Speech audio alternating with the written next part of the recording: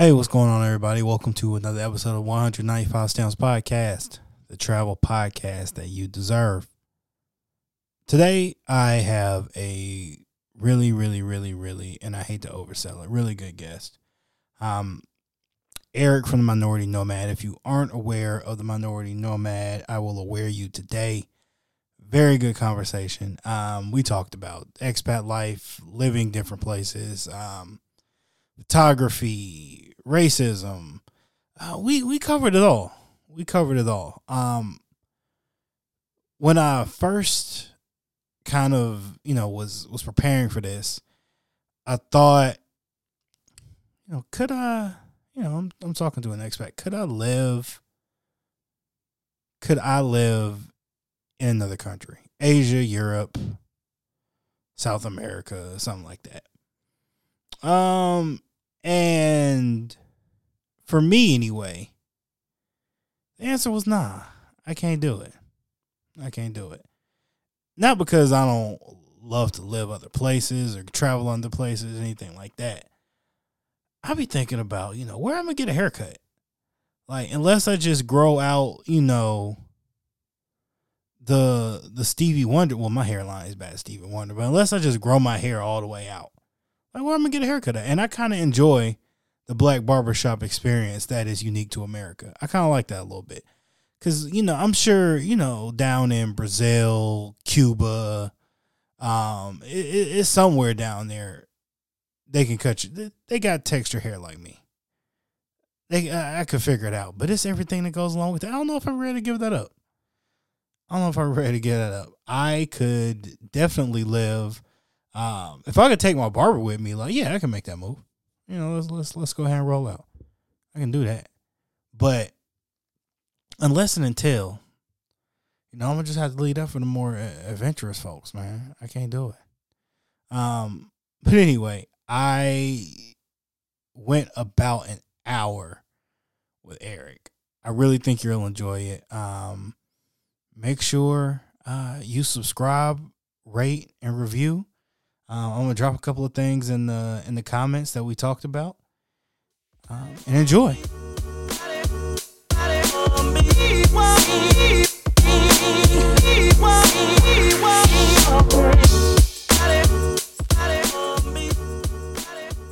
Hey, what's going on, everybody? I appreciate you checking out another episode of 195 Stamps Podcast. I got my guy Erick, the Minority Nomad. Erick, what's going on, man? How you doing? Hey, what's up, brother? Thanks for having me. I appreciate it. No, man, I appreciate you coming on. So we got a big time difference right now. I had to drink some coffee before this because I don't work. It's a full ass corporate capitalism day. It's like, I don't miss those days, man, bro. Come on, man. I'm trying to liberate myself. It's 1 a.m. for me. What time is it over there where you at? 12:20 p.m. Lovely. Now, what, for the listeners, where are you located? Bangkok. I live in Bangkok. When I'm not on the road, before COVID hit, Bangkok's been my home for about almost 6 years now.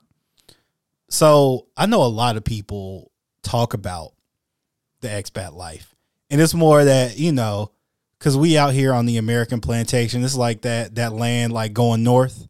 It's like, man, one day I'm gonna get out of here. And, I'm gonna go north. People talk about one day I'm gonna get out of here. And you in Georgia too. That was a real conversation for a long time, bro. What? So, how did you get to Bangkok? Like, where did you start off? Well, I mean, man, that's a long story, but let me TLDR it for you. I was on the road. I hit the road full time in 2012.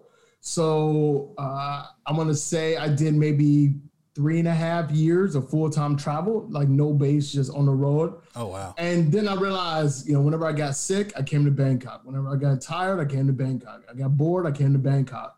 So Bangkok, it just became my home.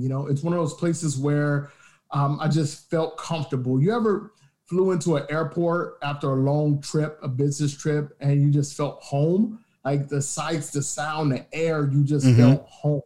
That's Bangkok for me. Like, it's not JFK, it's not LAX or AUS. it's BKK. Whenever I landed BKK, the smell of lavender, the excitement of the streets, the smells of the food, the Thai language, how people move, it just feels home to me. So I ended up getting a place. 2015, I bought a condo here. And this has been my base ever since. Maybe 4 or 5 months a year when I'm not on the road, I'm in Bangkok. That's dope. A lot longer now. A lot longer now. This is the longest I've ever been here, actually. 6 months straight. As long as I've ever been. Like COVID really ruined a lot of, not a lot, like, and I hate to say ruin that because I'm talking about in the travel aspect. It has a very real tangible, like there are tangible consequences that people are going through. And I don't want to make light of those, but it is really tough, man. Cause like, for people who are really on this travel stuff, like having a travel podcast when it's a quarantine, tough. Tough. Try being a travel journalist, man. Tough. Now, but one thing I see that is, just a testament to the creativity of people who are content creators is a lot of people have turned from, all right, normally I'll be in Europe and I'll come back, or I'll go Africa, wherever it is, right? And they're taking these on location pictures, videos. It's turned into a lot of kind of DIY how to, and a lot of it is pretty good. And I'm impressed. Like the travel spirit does not die for a lot of people out here. And that's really cool, man.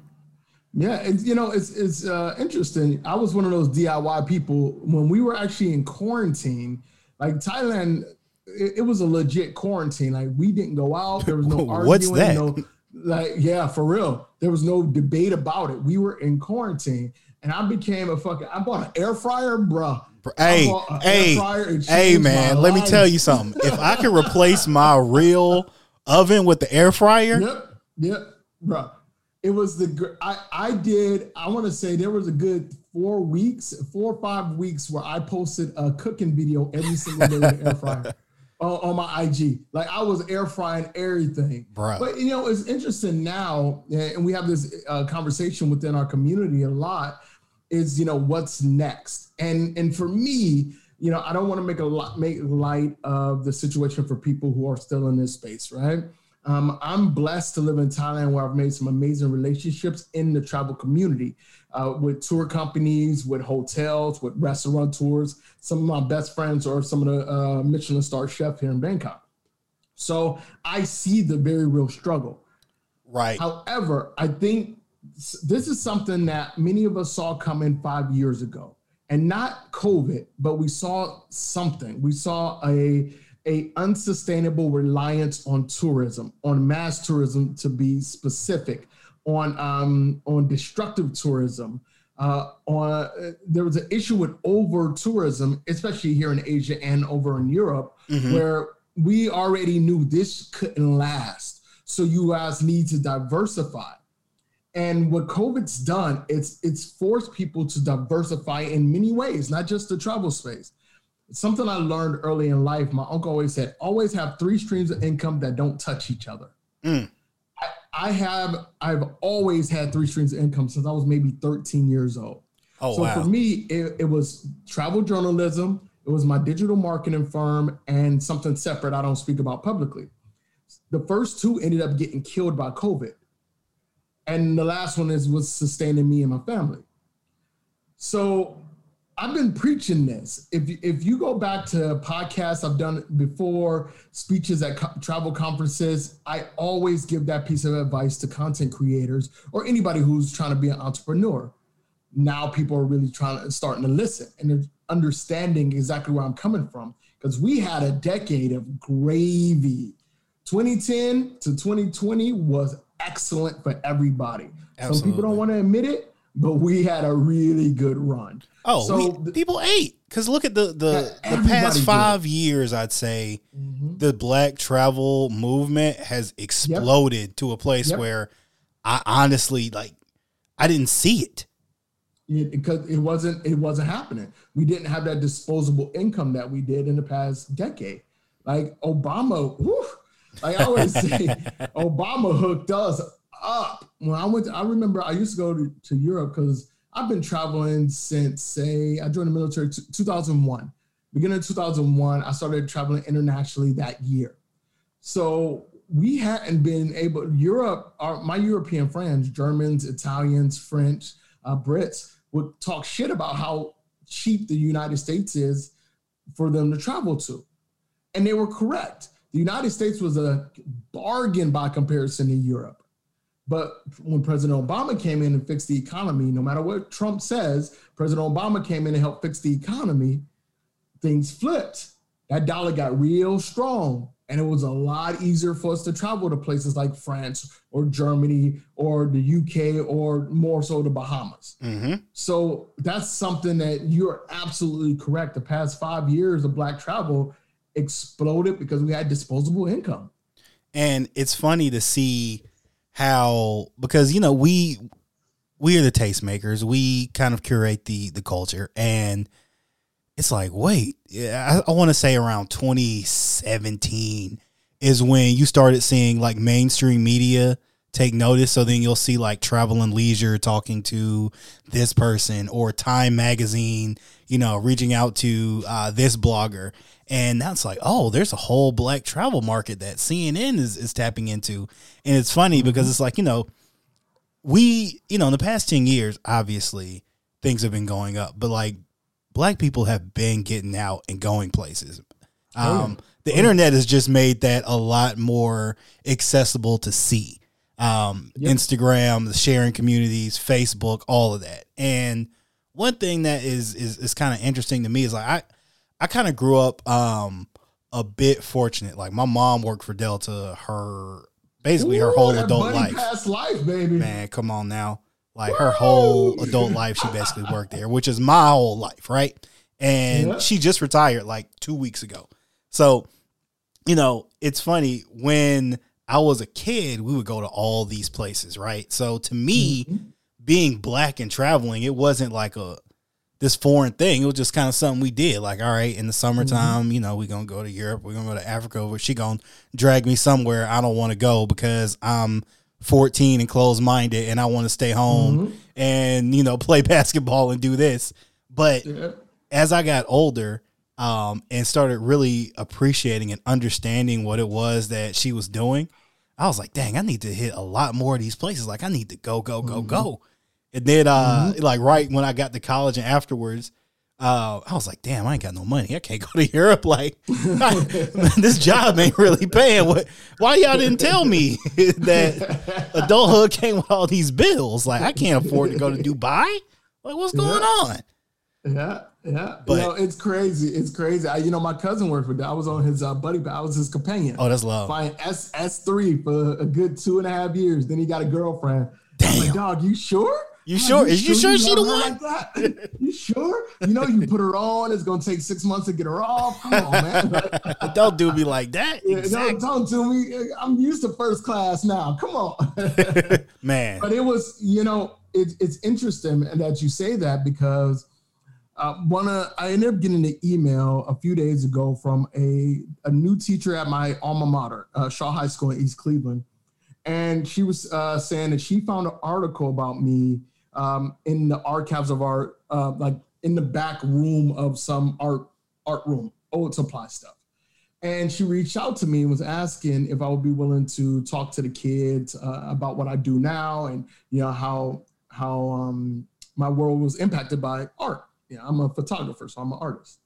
And it reminded me of when I used to go back and talk to kids when I first started this career. Let's say 2013, 2014 was around the last time I was able to go back. And just standing in front of these kids, it was shocking to me that I could stand in front of 30 kids and talk about traveling internationally, and they were all baffled by it. It was like discovering fire for them. Like, I'll never forget this young sister wasn't paying attention to a damn thing I was saying. Like, she was one of those kids. She was like me. I didn't care what anybody was saying in front of me, really.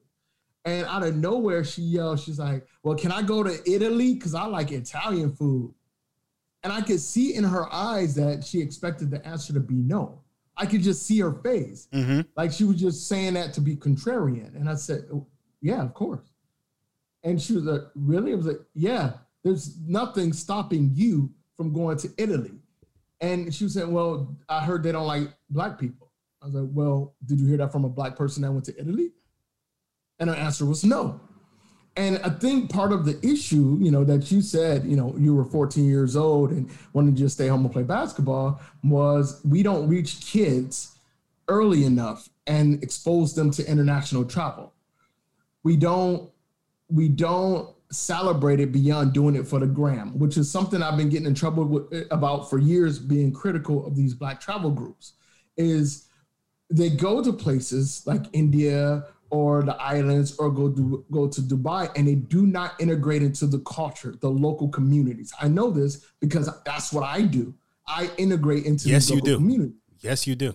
So if you go to a place and you toss on a sari and take pictures without understanding the significance of a sari, you're doing a disservice not only to yourself, but that community as well. Absolutely. But when you take people of color who move to a place like Paris, like you look at James Baldwin and his impact, how Paris allowed him as a gay Black man during the civil rights movement to create the content and the narrative that he created.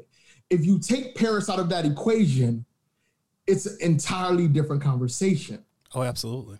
So you have to look at how we as African Americans, and I presume that's what your audience is, predominantly African Americans. Yeah. You have to look at what we as a community have to contribute to these other places and what we can take away from those experiences. And when we share this content, this information, we have to create it or cultivate it in a way that a 13-year-old version of ourselves would be more receptive to. These Black travel groups and these projects are geared towards adults with money, trying to get them to pay for a trip, to get them like, we're going to go on this group trip to this place. How about we create content to help create a culture of travel, and you won't even have to sell group trips because they'll fill up anyway. That's true. If we got to start early with our little brothers, our little sisters, our nieces, nephews, and cousins, because here's the reality of it. When they turn 22 out of college and they get that first job, it ain't going to pay enough for them to be taking weekend trips to Dubai every other month. Nah. Just the real. But if you cultivate travel at an early age, their sophomore and junior years of college, they're going to take a study abroad spot, which is a massive problem. Did you know that it's almost 90% white in study abroad programs in the United States? Yes. I didn't know that was the number, but I could see it. I wanted 90%. To do a study abroad program when I was in college, but bro, like those things are so expensive. And I was on a flight from Austin. To New York, and I happened to be sitting next to, and I was flying S3 buddy pass in first class. Right. Shout out. For real. And there's a point for me saying that. I ended up sitting next to the president of Houston Tillotson University in Austin, HT. Just so happens. And we were just talking. And this was about 2 years after I started my career. He was asking what I did for a living. And then he actually invited me to come to the university to speak. And on the flight, we were discussing how many study abroad grants there are for minority students, but minority students don't know they exist. And those who do know choose not to take them. And I wish I'd known that. Exactly. It's a travesty how this isn't considered a priority at most HBCUs. It should be an absolute vital point in everybody's college career to study abroad for at least a semester. And it's something I'm passionate about because that will be the easiest and quickest way to get international travel into the lifeblood of our community. No, you're absolutely right. And one thing about it is, you kind of talked about, how tough it is for kids to conceptualize like, hey, I can go, like the little girl, I can go to Italy because I like Italian food. And that's something that is kind of in our culture. And by our culture, I mean both Black culture and American culture. A lot of the images that we are projected, especially from, the start of our lives, is that everything good is in America. Everything also kind of good is in Europe. But Asia and Africa and South America, the places where people are a little bit darker, got a little bit of tint to the skin, you might want to stay clear of that.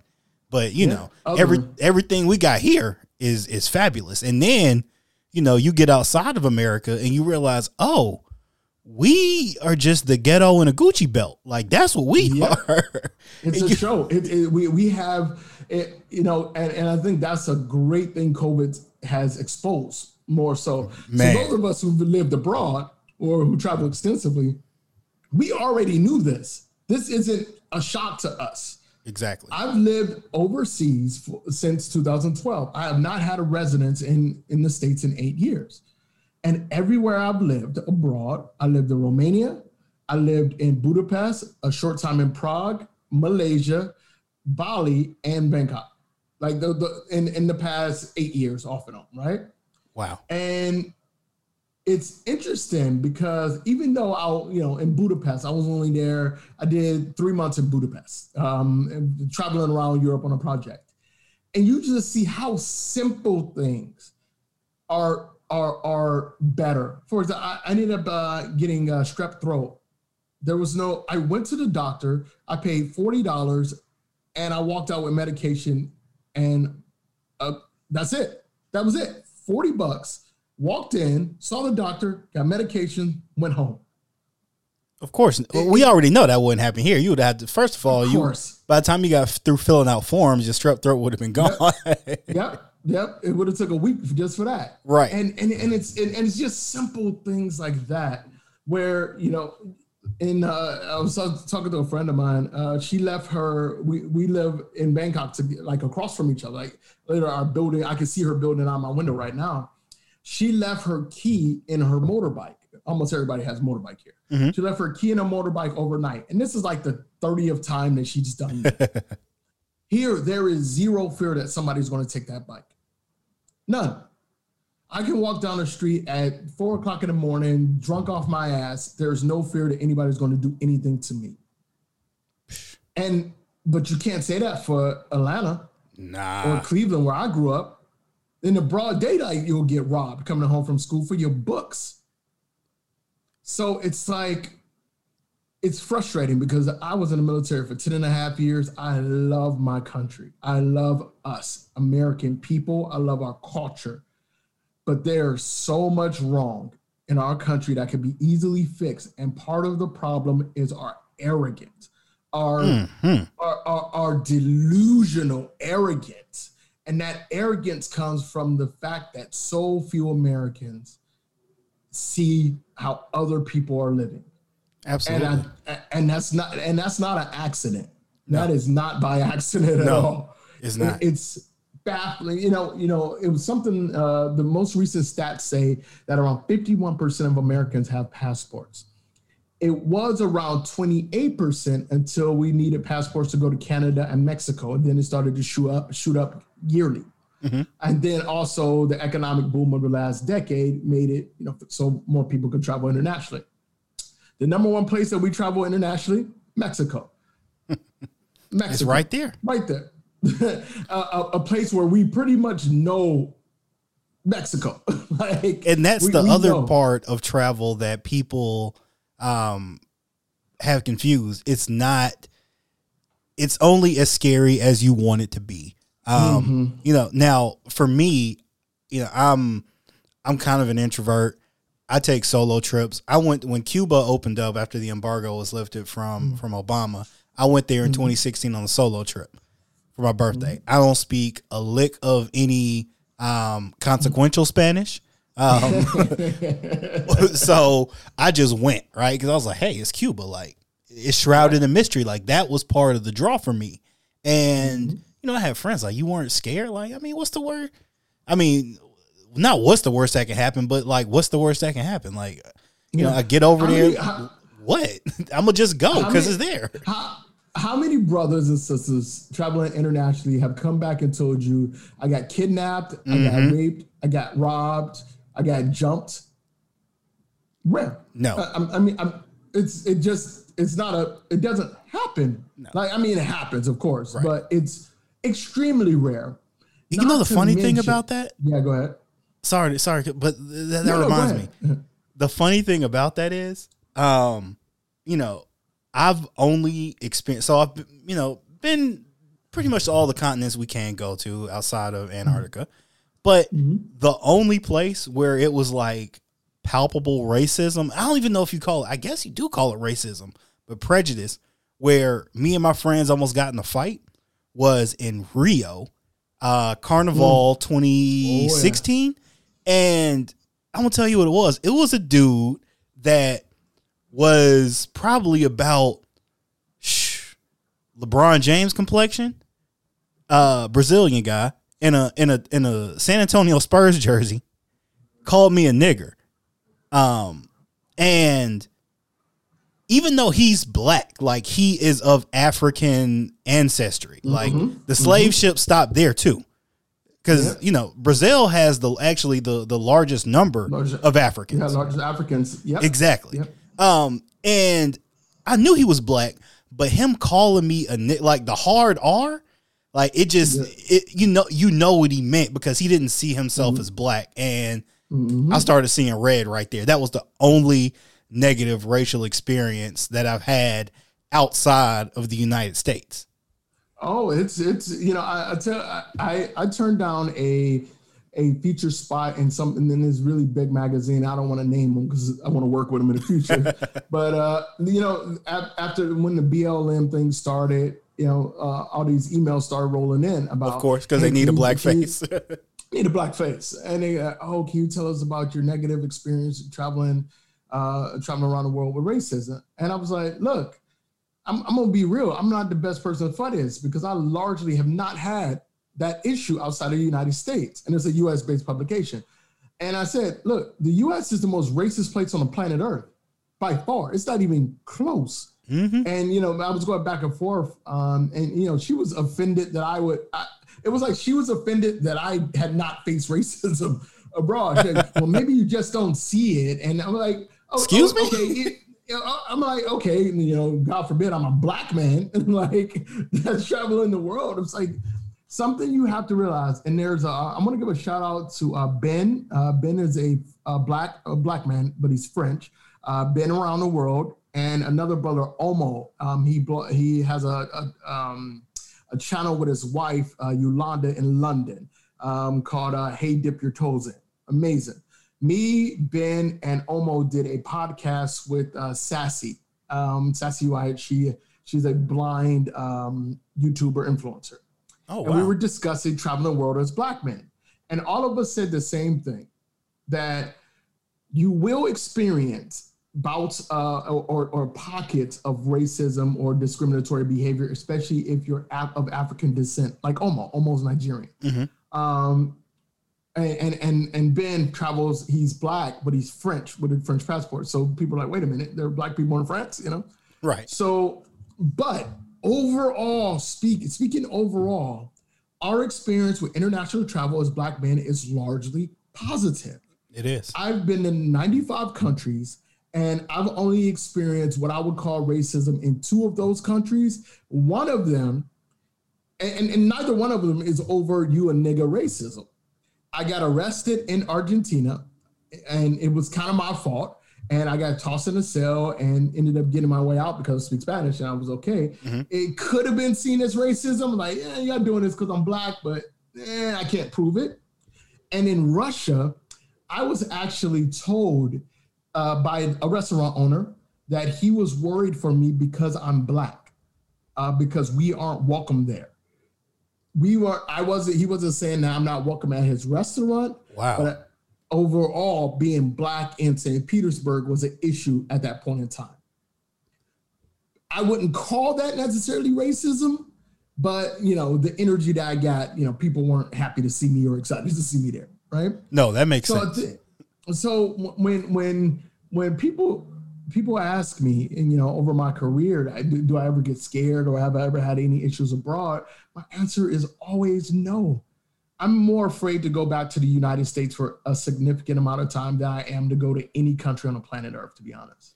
So you spoke on Argentina. Have you heard the story of why there are no black people there? No. I mean, there are black people there. Well, like a Brazil type, no black people there. No, I haven't heard the story. So I actually learned this watching the World Cup a couple years ago, and I'm not even a huge soccer fan. I just happened to be watching the World Cup, and it's wild. However, it is so on brand for the people that essentially colonized Argentina. So they had black people there. They brought them there just like they brought them to Brazil. Slaves, right? So after the transatlantic slave trade was abolished, they had all these black people here, and they were like, all right, well, we don't really want them here. So the government essentially created two concurrent practices of genocide to get all the black people out. So one of them, and I'm going off the top here, so for those listening, you might have to fact check me a bit, but this is the gist of it. They drafted a lot of them into the military and sent them to this war that they knew Argentina and knew they were going to lose. So that killed a bunch of them. The ones that were left, they took and essentially just kind of killed them in a genocide. And they are not shy about it either. They're like, yeah, that black thing is a Brazilian problem. Like, we don't, we keeping it light and white and right around here. Oh yeah. They don't fuck around. And a lot of people get mad at me for saying this. I spent quite a bit of time in Argentina and Chile.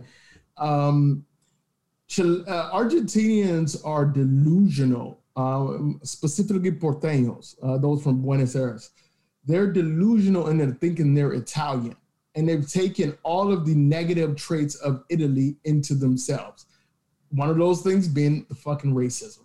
It is on point there.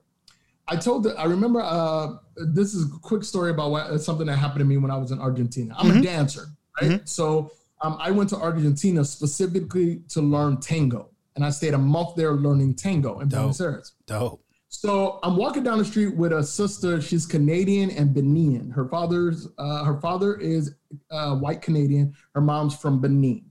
And she has the most beautiful mocha skin, like Kerry Washington. Stunning. Okay, you got my attention.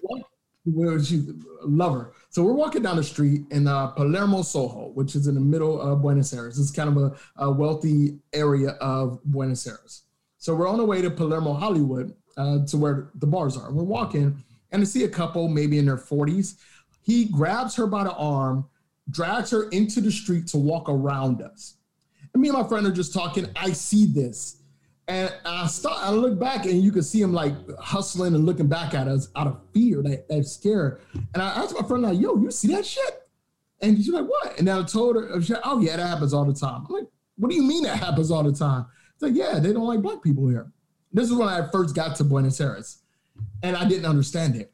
Then I met up with some friends at a barbecue.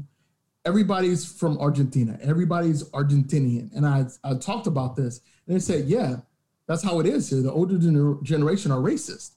And I'm like, that doesn't bother you guys? And for them, they're like, it is what it is, because it doesn't affect them. Like, it's just not a thing that impacts them. And there's not enough black people there to raise hell about it. So it's something that goes on just unchecked. So with me, and I literally had to explain for an hour why it's a problem. And one of my friends, she pulls me aside. She was like, this is a battle you're not going to win here. It's just the way it is here. And I'm like, man, that's hard. The way it is shit is tough. I don't like that. Yeah. It's tough. I love, and again, nobody at that barbecue I would call racist. Mm-hmm. Not one of those, if I'm on the street, those are people that would help me, look out for me. And they did. They supported me, and they were there, my good friends, the entire time I was there, still in contact with them. But that's how it is there. So, it's one of those things, man. Like, there are places in the world that are just rough. Man, that's, it's frustrating, right? Because you hear about those situations, you experience them, and, to no fault of your own, people just feel this way based on projections from essentially America. Like they've done an excellent job at basically peddling and fear mongering after being the ones that kind of started the agitation. And then, you know, they throw the rock and hide the hand and like, whoa, why are y'all so violent and mad? Jeez, what's going on? It's amazing. It's amazing. But, you know, let's move on to something a little bit more uplifting, more positive. Because race, we can spend the whole podcast in sections on race in America and around the world. So one thing that, you know, I want to encourage the listeners to do is to check out your Instagram and check out your YouTube. They are very similar, but very different. Your YouTube goes a lot into your experiences around the world. And it's not just you talking into a camera. It's being on the ground, you know, walking through India, Romania, Bangkok, wherever you are. And the Instagram is just a lot of really dope ass pictures. And I'm assuming most of those are in Bangkok, right? No, not even close. Really? Okay. Oh my God. Maybe my whole feed, maybe 10 to 15. 10 to 15. I don't actually, it's funny. I don't post much about Bangkok on YouTube or Instagram because for me, it's home. Like, YouTube, Instagram, taking photos, that's my job. It's what I do for work. So when I'm in Bangkok, it's home for me. I'm catching up with friends. I'm, getting back into shape. I'm kicking it with my girl. I'm it's home for me. So I'm not out documenting much. Got it. So if you go to my Instagram, I mean, like, I want to say today, yesterday I was posting them from around the world, 10 different places around the world. One was from Thailand. Today I'll be posting about my time in Moldova. Like it's definitely not just Bangkok. Not even close, actually.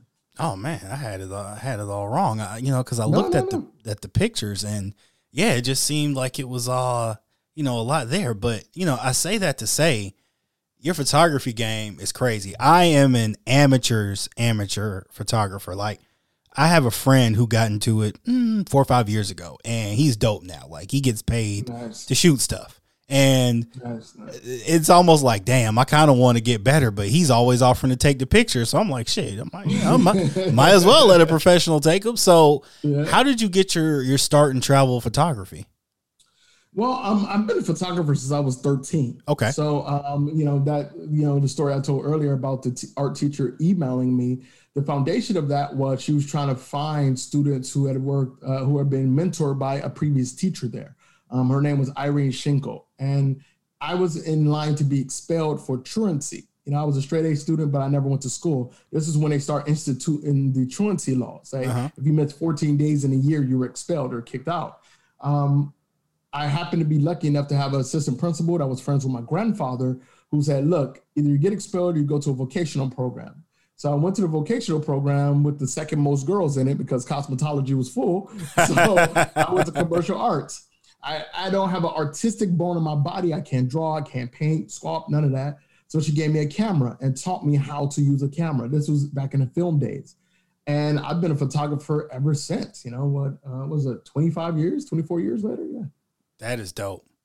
That is dope. And it's just my medium of discussion. I speak really quickly. Sometimes I don't know how to word things properly. And there's a lot of language barriers in when I do, but I've found that photography is that universal thing that hits everybody. You can, if you put an essay in front of somebody, a 2,000 word essay, they'll read the first bit of it and I'm moving on. But if you put a beautiful photo in front of somebody, they stop. Oh, absolutely. There are very few things. Even video can't do this yet. No. Like photography stops people in their tracks. I don't care if it's a billboard or store window or on a bus or in a magazine or on your phone. Photography stops people dead in their tracks. And that's what I love to do, is to get people to stop and think. So when I was in high school, I went to 2 high schools. I went to one that was all black and like blackety black, right? And then I transferred to one that was about, 60% white, and then the rest was basically black and Latino. But it was in a more affluent part of town. So I'm at this high school, and you got to take your electives, do what you got to do. I ended up taking a photography class because what the hell? I don't even remember why. I just took it.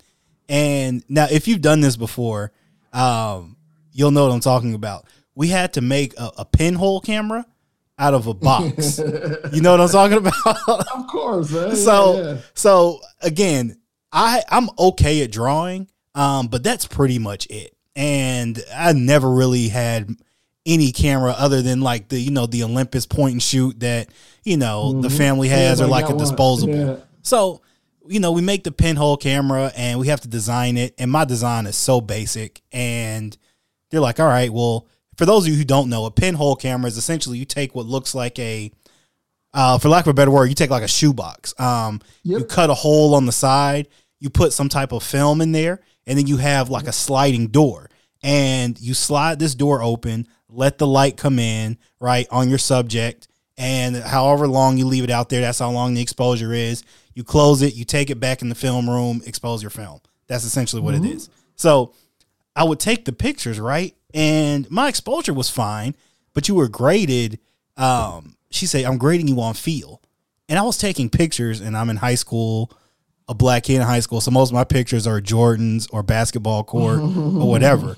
And she looks with you like you would expect an art teacher to look like, eccentric. And she's like, the pictures like you're doing, technically they are correct. Like you're leaving the exposure times out, like you're doing what you're supposed to do. But I don't like any of them because like, what are you trying to say?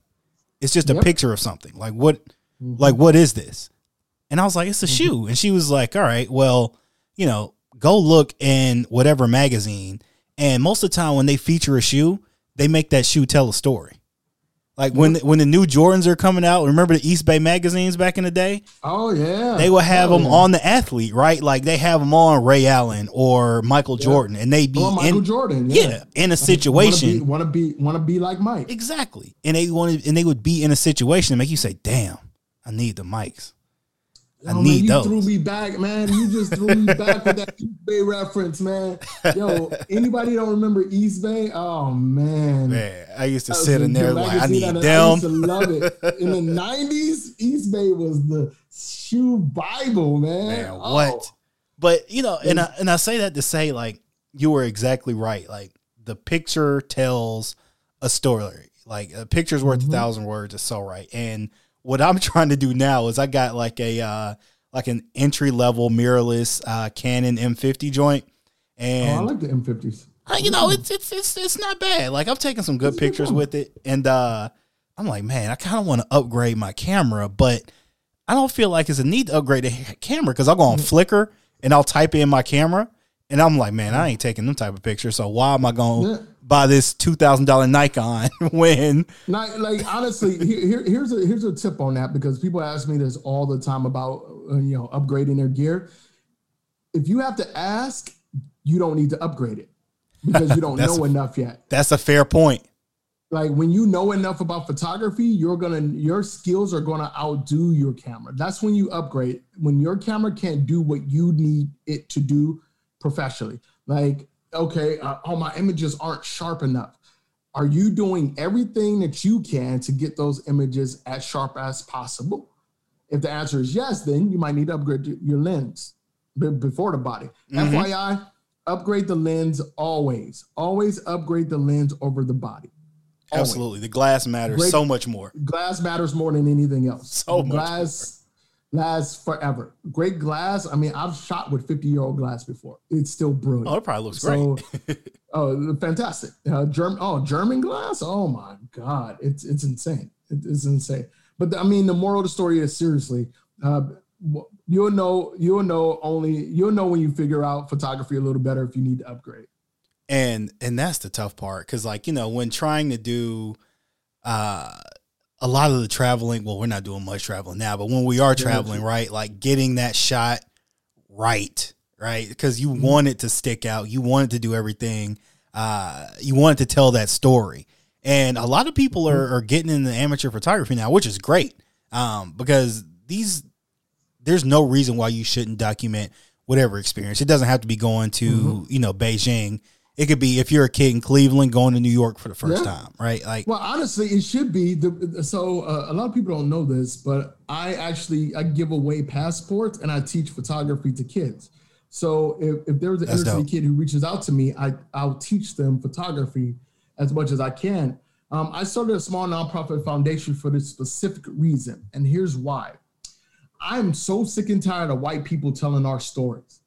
I'm sick of it. Speak on it. And in our community, we have this tendency to bitch and moan about the narrative that's being, they're portraying us like this.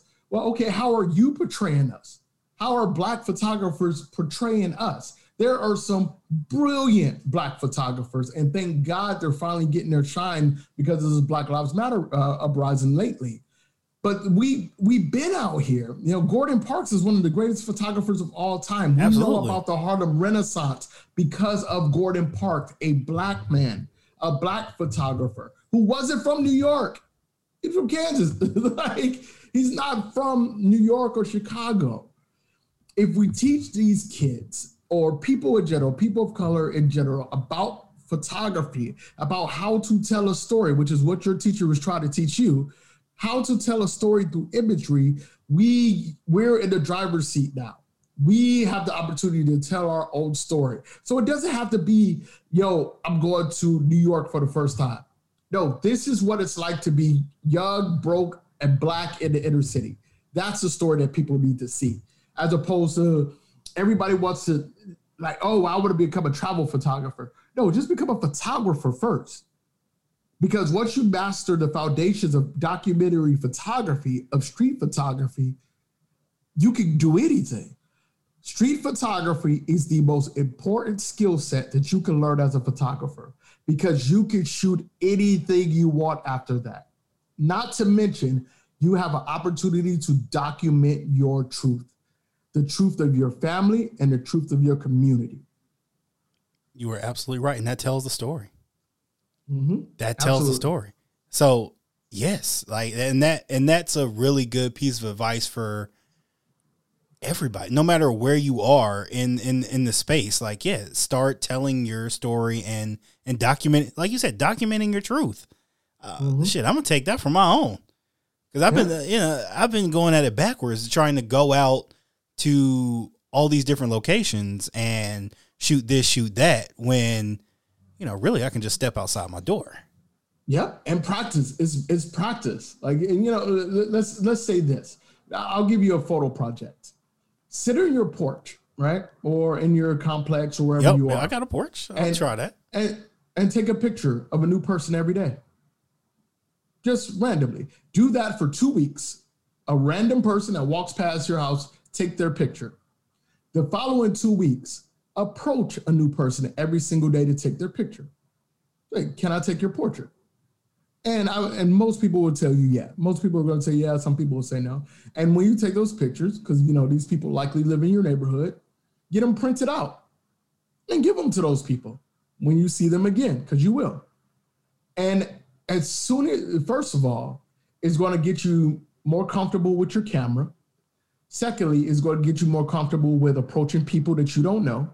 And thirdly, you're going to see your photos in print, and you're going to see all the mistakes that you made and all the things you did well, so you can grow and adjust from that. Nothing does that like print photography. Print, there's no hiding behind print.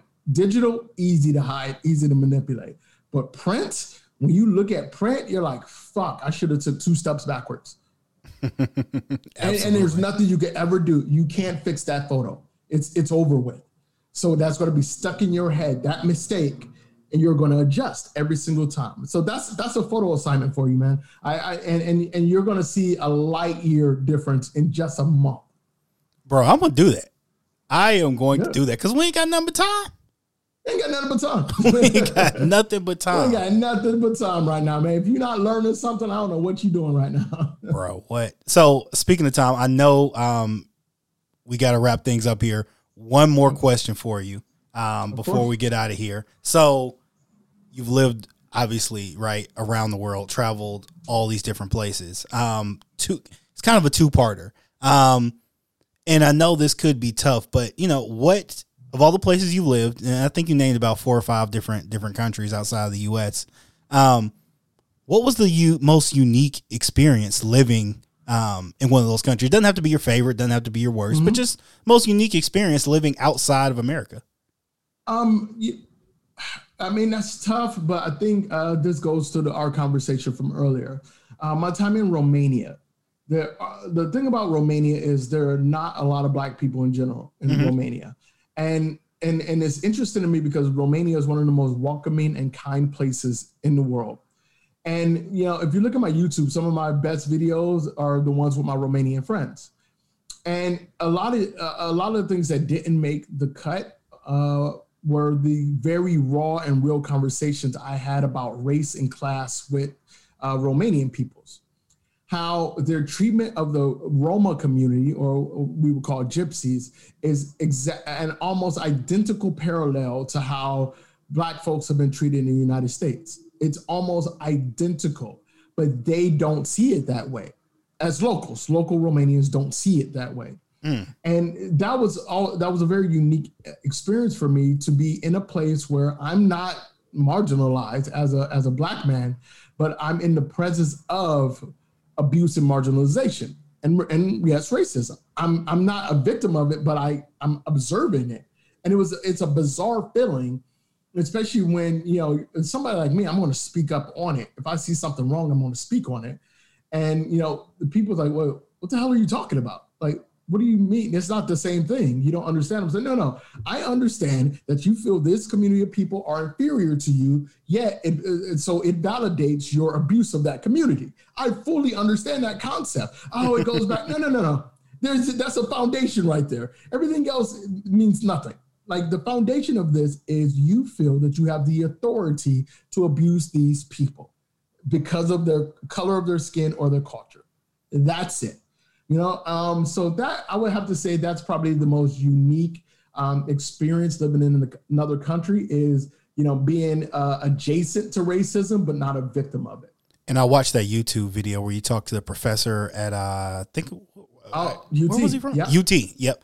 And it was, you could have, you know, inserted Black and taken out gypsy, exactly, and it would have been the exact same conversation. So, and we don't, and that's another thing that you know, I wish our community was more aware of is the parallels that abuse takes globally.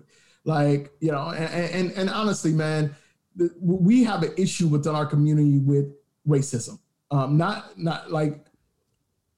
Now, I know a lot of people are going to listen to this and say that Black people can't be racist. I understand that perspective, but I disagree with it.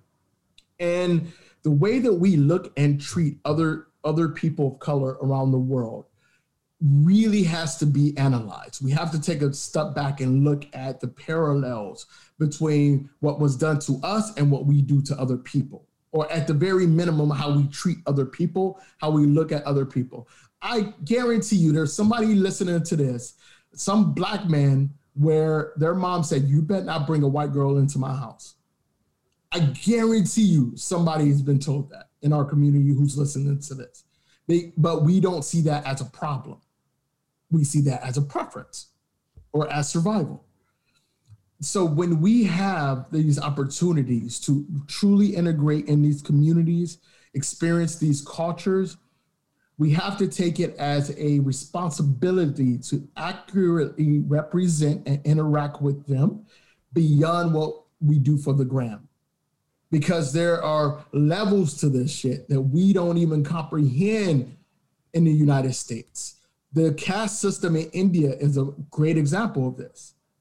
So when we have these trips, these opportunities, I beg our people to take a second before you go to research the experience of marginalized communities in these places and educate yourself. And when you're there, ask those very difficult questions that we wish people would ask about us. Absolutely right. Yeah, I spent a couple months in India back in 2013. It was literally eye-opening. Yeah, literally it's raw. It's I mean, anybody back home that has a MacBook Pro and a phone and some J's talk about they broke and eat every day at Benihana. I'm like, yo, your ass need to go to India. And you don't even got to go that far. Go to Haiti. I went to Haiti for earthquake relief when I was in the military. Mm-hmm. Bro, we don't even understand. We don't even understand prejudice and abuse and poverty until you, man, it's something else. It's something else, man. That's all I can say is it's a lot. It's a lot. It's a lot. Last question people, for you. You go to India to experience, not to vacation. Man, we have a whole separate conversation about India, bro. We have a whole separate conversation about India. But before we get out of here, last question. Post-COVID, where are you headed to just clear your mind, have fun? Where's the post-COVID location for you? Honestly, man, I haven't spoken about this publicly yet, but I'm not going anywhere. I'm staying in Thailand. Okay. I've decided to do a lot more domestic travel. I believe Thailand is easily one of the best travel destinations in the world. And I just don't explore Thailand as much as I should. So I've decided to start a project where I go to all 77 provinces in Thailand, which will be the equivalent of all 50 states in the US. And just show that and vlog it and take photos. I'm talking shit now, but I know once the travel bug gonna bite me, I gotta go. But it's actually, I want to go back to India. I just was exposed to southern India, Tamil Nadu and Kerala. It's one of the best places I've seen in the world. I mean, it's southern India it's like another world. It's like a movie. It's like, and mind you, I've been to 95 countries. Southern India was one of the very few shocks that I've had. And mind you, I've been to India maybe 17 times. And this was my first time south. This was my first time in southern India. You know, I stayed away from it because every single blogger I knew was going to South India making content. I'm like, man, I'm going north or east or west. I'm gonna spend a month in Mumbai, documenting Mumbai, and I go to Jaipur and Jodhpur and Varanasi, and I go to the Kumbh Mela, and I was doing everything I could in India not to go south. I was invited by a French company to come on this press trip for 2 weeks. Blew my mind. Blew my mind, from the photography, from the food, from the landscapes, from the people, the energy, from the culture and history. It was life-changing experience. And I had to cut it short because of COVID. I came back in February. I was supposed to stay until beginning of March.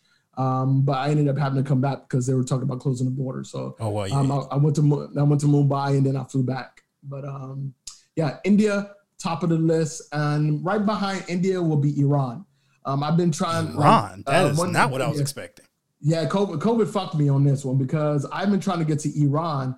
I dated an Iranian girl in university, and her family was brilliant. They always invited me to come to Iran for a visit. And this is, what's this, 10 years ago? And I'm like, okay, I'm going to come. And this was the year. I had everything lined up. I had invites. I had clients ready to go. And then COVID hits and I wasn't able to make it. I was supposed to be there in July. So Iran, top of my list, man. Iran, back to India and Iran. Man, I was not expecting Iran to make the list. But, I've heard it's a really cool place. But again, because of the lens of America, we only see it as war-torn. Which, I mean, there is some of that too, but it's a beautiful place, I'm sure. Yeah. One of the most progressive places in the region. So I'm excited to go see it and document that experience. Absolutely, mate. Erick, I certainly appreciate it, man. This has been a great conversation. Oh man, thanks, Ron. I appreciate you having me on, man. It's special. I love stuff like this. I got homework. Like nobody I ever have on gives me homework, man. I got to get the camera and get out here on my Gordon Park shit. You know what I'm saying? I got to do it. Real.